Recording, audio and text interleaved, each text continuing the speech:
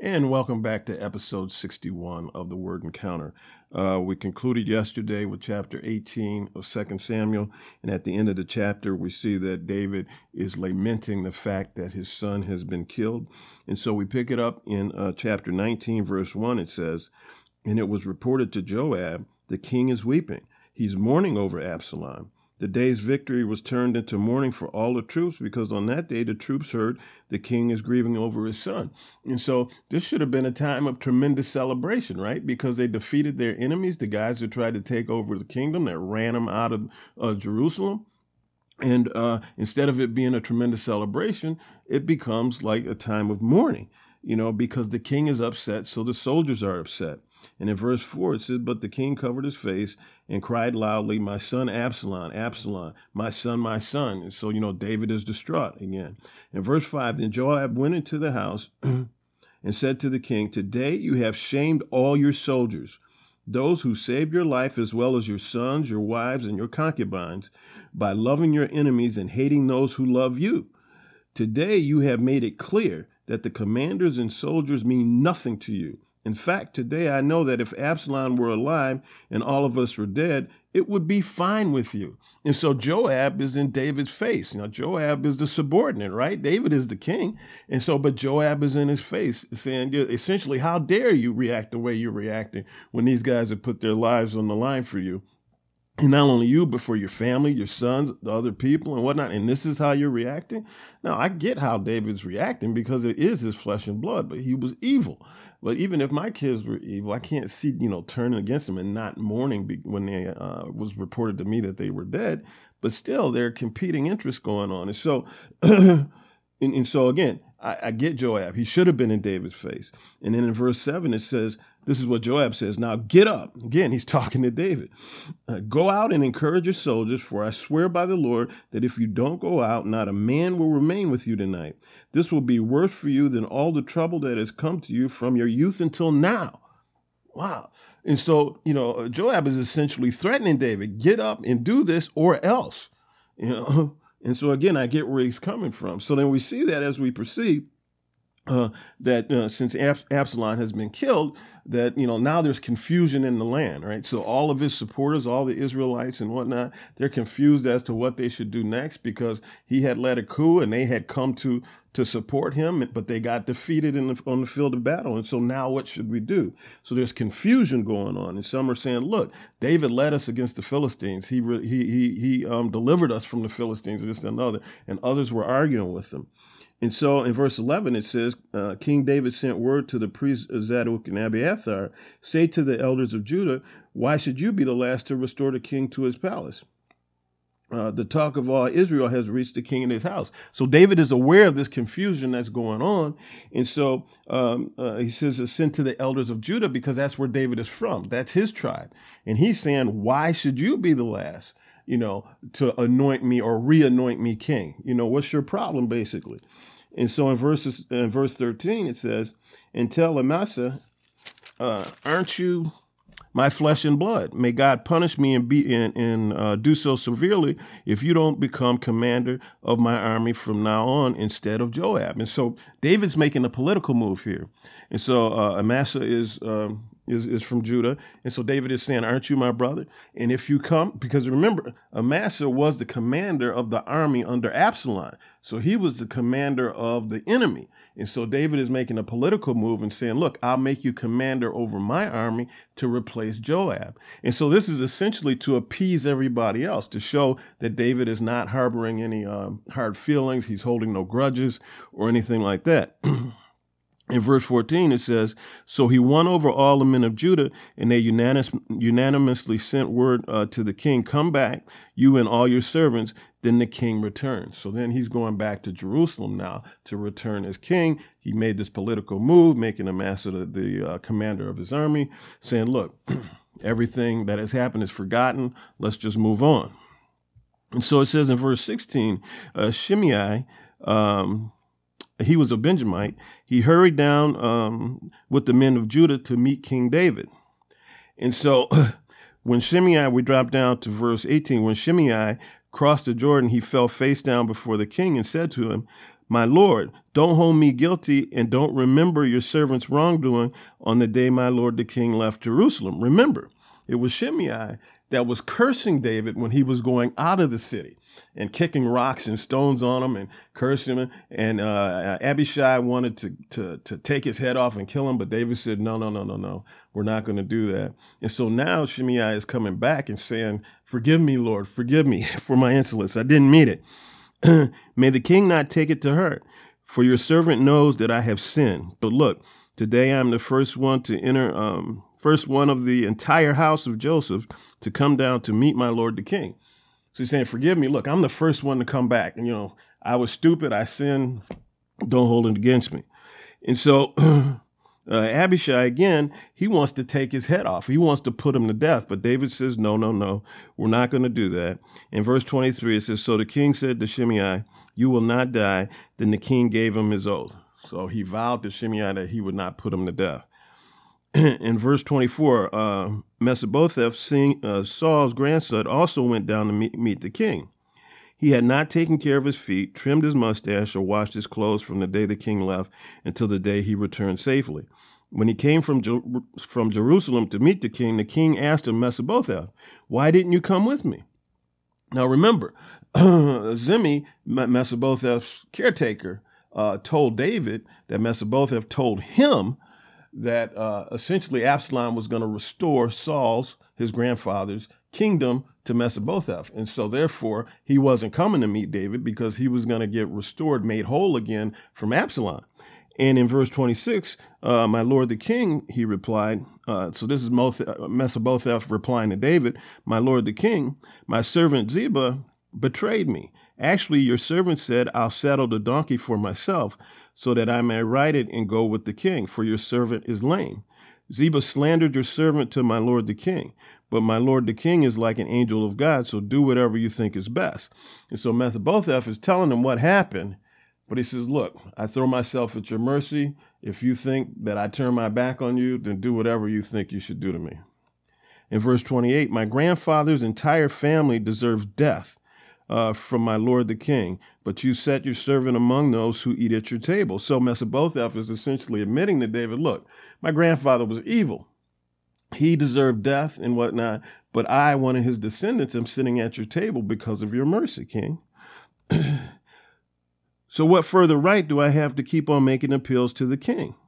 The king said to him, why keep on speaking about these matters of yours? I hereby declare you and Ziba are to divide the land. And so David essentially doesn't know who's telling the truth, right? Is it Ziba or is it Mephibosheth? So he said, well, just split up the territory between the two of you. But Mephibosheth said to the king, instead, since my lord the king has come to his palace safely, let Ziba take it all. So Mephibosheth is saying, look, I don't want any of it. He can have it all. Since you're safe, he can have it all. And to me, that kind of reveals who's telling the truth. Anyway, so the king goes on, and we drop down to chapter 40, and he went to Gilgal. And all the troops of Judah and half of Israel's escorted, all the troops of Judah and half of Israel's escorted the king. That doesn't make any sense.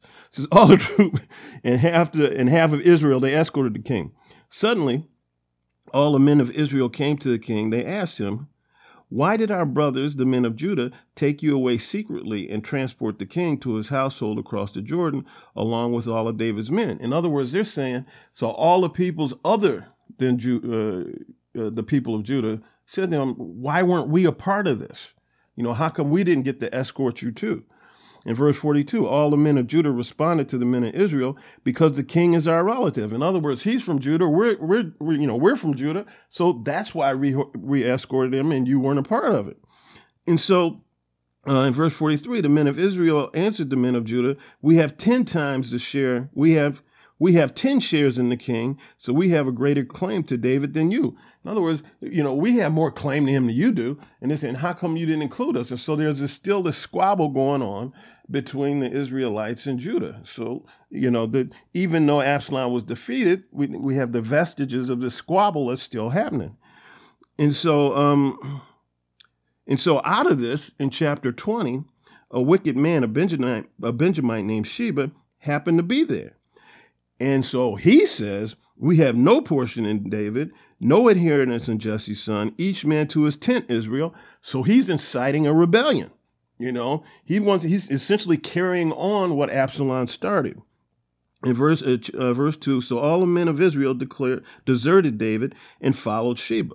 So we see in their heart, they still weren't with David. They still weren't with Judah. But the men of Judah from the Jordan all the way to Jerusalem remained loyal to the king. So they remained loyal to David. But the rest of the Israelites went with Sheba. And so in verse 4, David said to Amasa, summon the men of Judah to me within 3 days and be here yourself. Amasa went and summoned Judah, but he took longer than the time allotted. So David said to Abishai, Sheba will do more harm to us than Absalom. Take the Lord's soldiers and pursue him. And then in verse 7, so Joab's men and all the warriors marched out under Abishai's command. I don't know why this command keeps changing, because Joab was a commander, and then Abishai, and then Amasa, and so whatever. Anyway, so they left Jerusalem. In verse 8, they were at the great stone in Gibeon, and Amasa joined them. And so Amasa came and joined him. He was late to the party, but he came and joined him. And so Joab asked Amasa, are you well, my brother? Then with his right hand, Joab grabbed Amasa by the beard and kissed him, or to kiss him. In verse 10, Amasa was not on guard against the sword in Joab's hand, and Joab stabbed him in the stomach with it and spilled his intestines out on the ground. Joab did not stab him again, and Amasa died. And so we see here Joab being treacherous again, right? And so he had already killed Abner. Now he kills Amasa. And so Joab is something else. And Joab and his brother Abishai pursued Sheba. So Joab kills Amasa, and then his brother and the armies, they go on to pursue Sheba. So Sheba passed through all the tribes of Israel to Abel. Joab's troops came to besiege Sheba in Abel. And while the troops were with Joab, were battering the wall to make it collapse, a wise woman called out from the city, listen, please tell Joab, come here and let me speak to him. So they're trying to batter the wall and knock it down and seize the city. But a wise woman in the city said, hey, go get Joab for me. I need to speak to him. And in verse 18, she said, in the past, they used to say, seek counsel in Abel. In other words, seek counsel in my city. And that's how they settled disputes. I am one of the peaceful and faithful in Israel, but you are trying to destroy a city that is like a mother in Israel. Why do you devour the Lord's inheritance? In verse 20, Joab protested, never. I would never devour or demolish. That is not the case. Here's a man named Sheba from the hill country of Ephraim who has rebelled against King David. Deliver this one man or I will withdraw from the city. So Joab is telling her, look, I'm not here to destroy this city. I just want this one dude. Just give me that one dude. The woman replied to Joab, watch, his head will be thrown over the wall to you. In verse 22, the woman went to all the people with her wise counsel, and they cut off the head of Sheba, and she threw it to Joab. And so over the wall, they threw his head over the wall. He cut off his head, and just that had to be some interesting counsel, right? No, we got to get rid of this dude. So let's not just hand him over. We're going to cut off his head and throw his head to him. And that's what they did. And so, and then after that, the rebellion, I said, was over. I should say was over. And so that was the end of that revolt. And so we move on to chapter 21, and we see that in verse 1, during David's reign, there was a famine for 3 consecutive years. So David inquired of the Lord. The Lord answered, it is due to Saul and his bloody family because he killed the Gibeonites. And so if we recall, the Gibeonites were the ones who had kind of tricked Joshua into this treaty. And so they were making a vow not to destroy us and this, that, and the other, and we'll be your servants.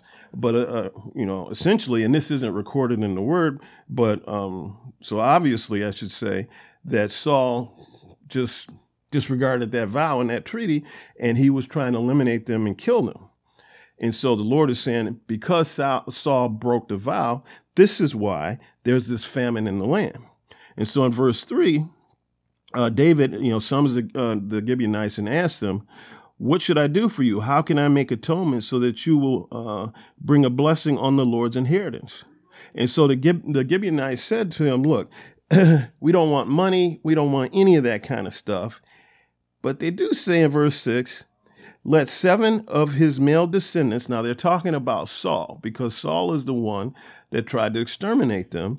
And so he says, "Let 7 of his male descendants be handed over to us so we may hang them in the presence of the Lord." So give us 7 of Saul's descendants, so we can kill them, so we can execute them. Now remember, they didn't do anything. This is Saul's doing. And this is a couple generations, or at least one generation ago, I guess, 1 or 2. And so that's what David did. He didn't hand over Mephibosheth, but he handed over 7 people that were descendants of Saul. And it says in verse 9, they hanged them on the hill in the presence of the Lord. And so they hung them. They executed these 7 people. And because of this, Israel got blessed. So we see that what happened then, they hanged these people. And then David went to the tombs and gathered up the bones of Saul and Jonathan, and then the bones of the 7 guys that were hung. And he says, it says, they gathered up the bones of Saul's family who had been hanged and buried the bones of Saul and his son Jonathan at Zelah in the land of Benjamin. After this, God was receptive to prayer for the land. So we see that even though Joshua had been dead for a while and whatnot, he did make this vow, and Saul broke Jonathan's vow because Jonathan's vow was a vow from Israel. Saul broke it, and so therefore there were consequences, and David had to atone for what Saul did. And so we see how the Lord kind of keeps track of these kind of things. And so then we go on to chapter 22, and we see that David pens a song of thanksgiving. And so you should read through that. And then in chapter 23, we have the exploits of David's warriors, which is very interesting reading. It goes through individuals with regard to some of their conquests on the battlefield and in the lineage of his warriors. And then we see in chapter 4 that the Lord's anger burned against Israel again, and he stirred up David against them to say, "Go count the people of Israel and Judah." And so what has happened here, is that David wants to have a census of his army. He wants to count how many soldiers there are, and this is sinful. We'll find out why in a second. And so Joab said to the king, essentially, "Why do you want to do this? This is wrong. Why do you want to do it?" But the king's word prevailed. And then in verse 3, Joab replied to the king, "May the Lord your God multiply the troops 100 times more than they are, while my lord the king looks on. But why does my lord the king want to do this?" And so Joab is saying, look, I hope this thing expands ridiculously. But why, oh why do you want to do this, David? We shouldn't do this. But again, his word prevails. And so verse 8, they had gone through, and it took them 9 months and 20 days in order to count the troops. And the troops counted 800,000. So there were 800,000 soldiers throughout the land. And then it says in verse 10, David's conscience troubled him after he had taken a census of the troops. He said to the Lord, "I have sinned greatly in what I have done. Now, Lord, because I have been very foolish, please take away your servant's guilt." And so David recognized he sinned. Now, how did he sin? David was looking to gain strength from the numbers of his troops, as opposed to relying on the faithfulness of the Lord. The Lord had always taken care of David, always given him victory on the battlefield. But now he was looking at the natural things and how many troops he had. This is kind of akin to our bank accounts, right? And so how much money do I have in there? Do I feel secure or not secure, this and the other, instead of relying on the Lord to watch over us? And so this is the sin that David had made. Essentially, he had, during this period, become unfaithful for some kind of reason. And so the Lord sent Gad to tell him how he can atone for this sin. In verse 13, Gad went to David, told him, you have 3 choices. Do you want 3 years of famine to come on your land, to flee from your foes for 3 months while they pursue you, or to have a plague in your land for 3 days? So it says, which one do you want? Now consider carefully what answer I should take back to the one who sent me. In verse 14, David answered Gad, I have great anxiety. Please let us fall into the Lord's hands because his mercies are great, but don't let me fall into human hands. And so he essentially doesn't want to get chased by his foes because that's falling into human hands. And so in verse 15, so the Lord sent a plague on Israel that morning until the appointed time. And from Dan to Beersheba, 70,000 men died. Then the angel extended his hand towards Jerusalem to destroy it, but the Lord relented concerning the destruction and said to the angel who was destroying the people, enough, withdraw your hand now. So we see that, David's action, his sin, cost the lives of 70,000 men. So other people paid for his sin. And that is so much the case, and many times today when we sin, other people are affected by it. It's not just us. The angel of the Lord was in at the threshing floor of Araunah the Jebusite. In verse 17, when David saw the angel striking the people, he said to the Lord, look, I am the one who has sinned. I am the one who has done wrong. But these sheep, what have they done? Please let your hand be against me and my father, in my family, in my father's family. So David recognizes that everybody else is paying for his sin, and he's pleading with the Lord. Look, I'm the one who did this. Okay, come at me, not these innocent people. In verse 18, Gad the seer came to David that day and said to him, go up and set up an altar to the Lord on the threshing floor of Araunah the Jebusite. And so where the angel of death was, essentially, Gad is sending David there, saying, set up an altar there. So Araunah sees him coming, and in verse 21, he says, why has the Lord my king come to his servant? David replied, to buy the threshing floor from you in order to build an altar to the Lord so the plague on my people may be halted. And so Araunah's like, oh, okay, cool. Well, I'll just give it to you. You don't have to buy it or anything like that. Here, you're blessed, king. You can do it. But here's David's answer in verse 24. The king answered Araunah, no, I insist on buying it from you for a price, for I will not offer to the Lord my God burnt offerings that cost me nothing. And so David realized, look, I've got to sacrifice something. I have to pay for this in some kind of way. I can't just give him something that costs me nothing. That's deep. But anyway, in verse 25, after he bought it, he built the altar. He bought it for 20 ounces of silver. And then he built an altar to the Lord there and offered burnt offerings and fellowship offerings. Then the Lord was receptive to prayer for the land, and the plague on Israel ended. And with that, we will end this episode. And tomorrow we will start in 1 Kings. Everybody take care. Bye-bye.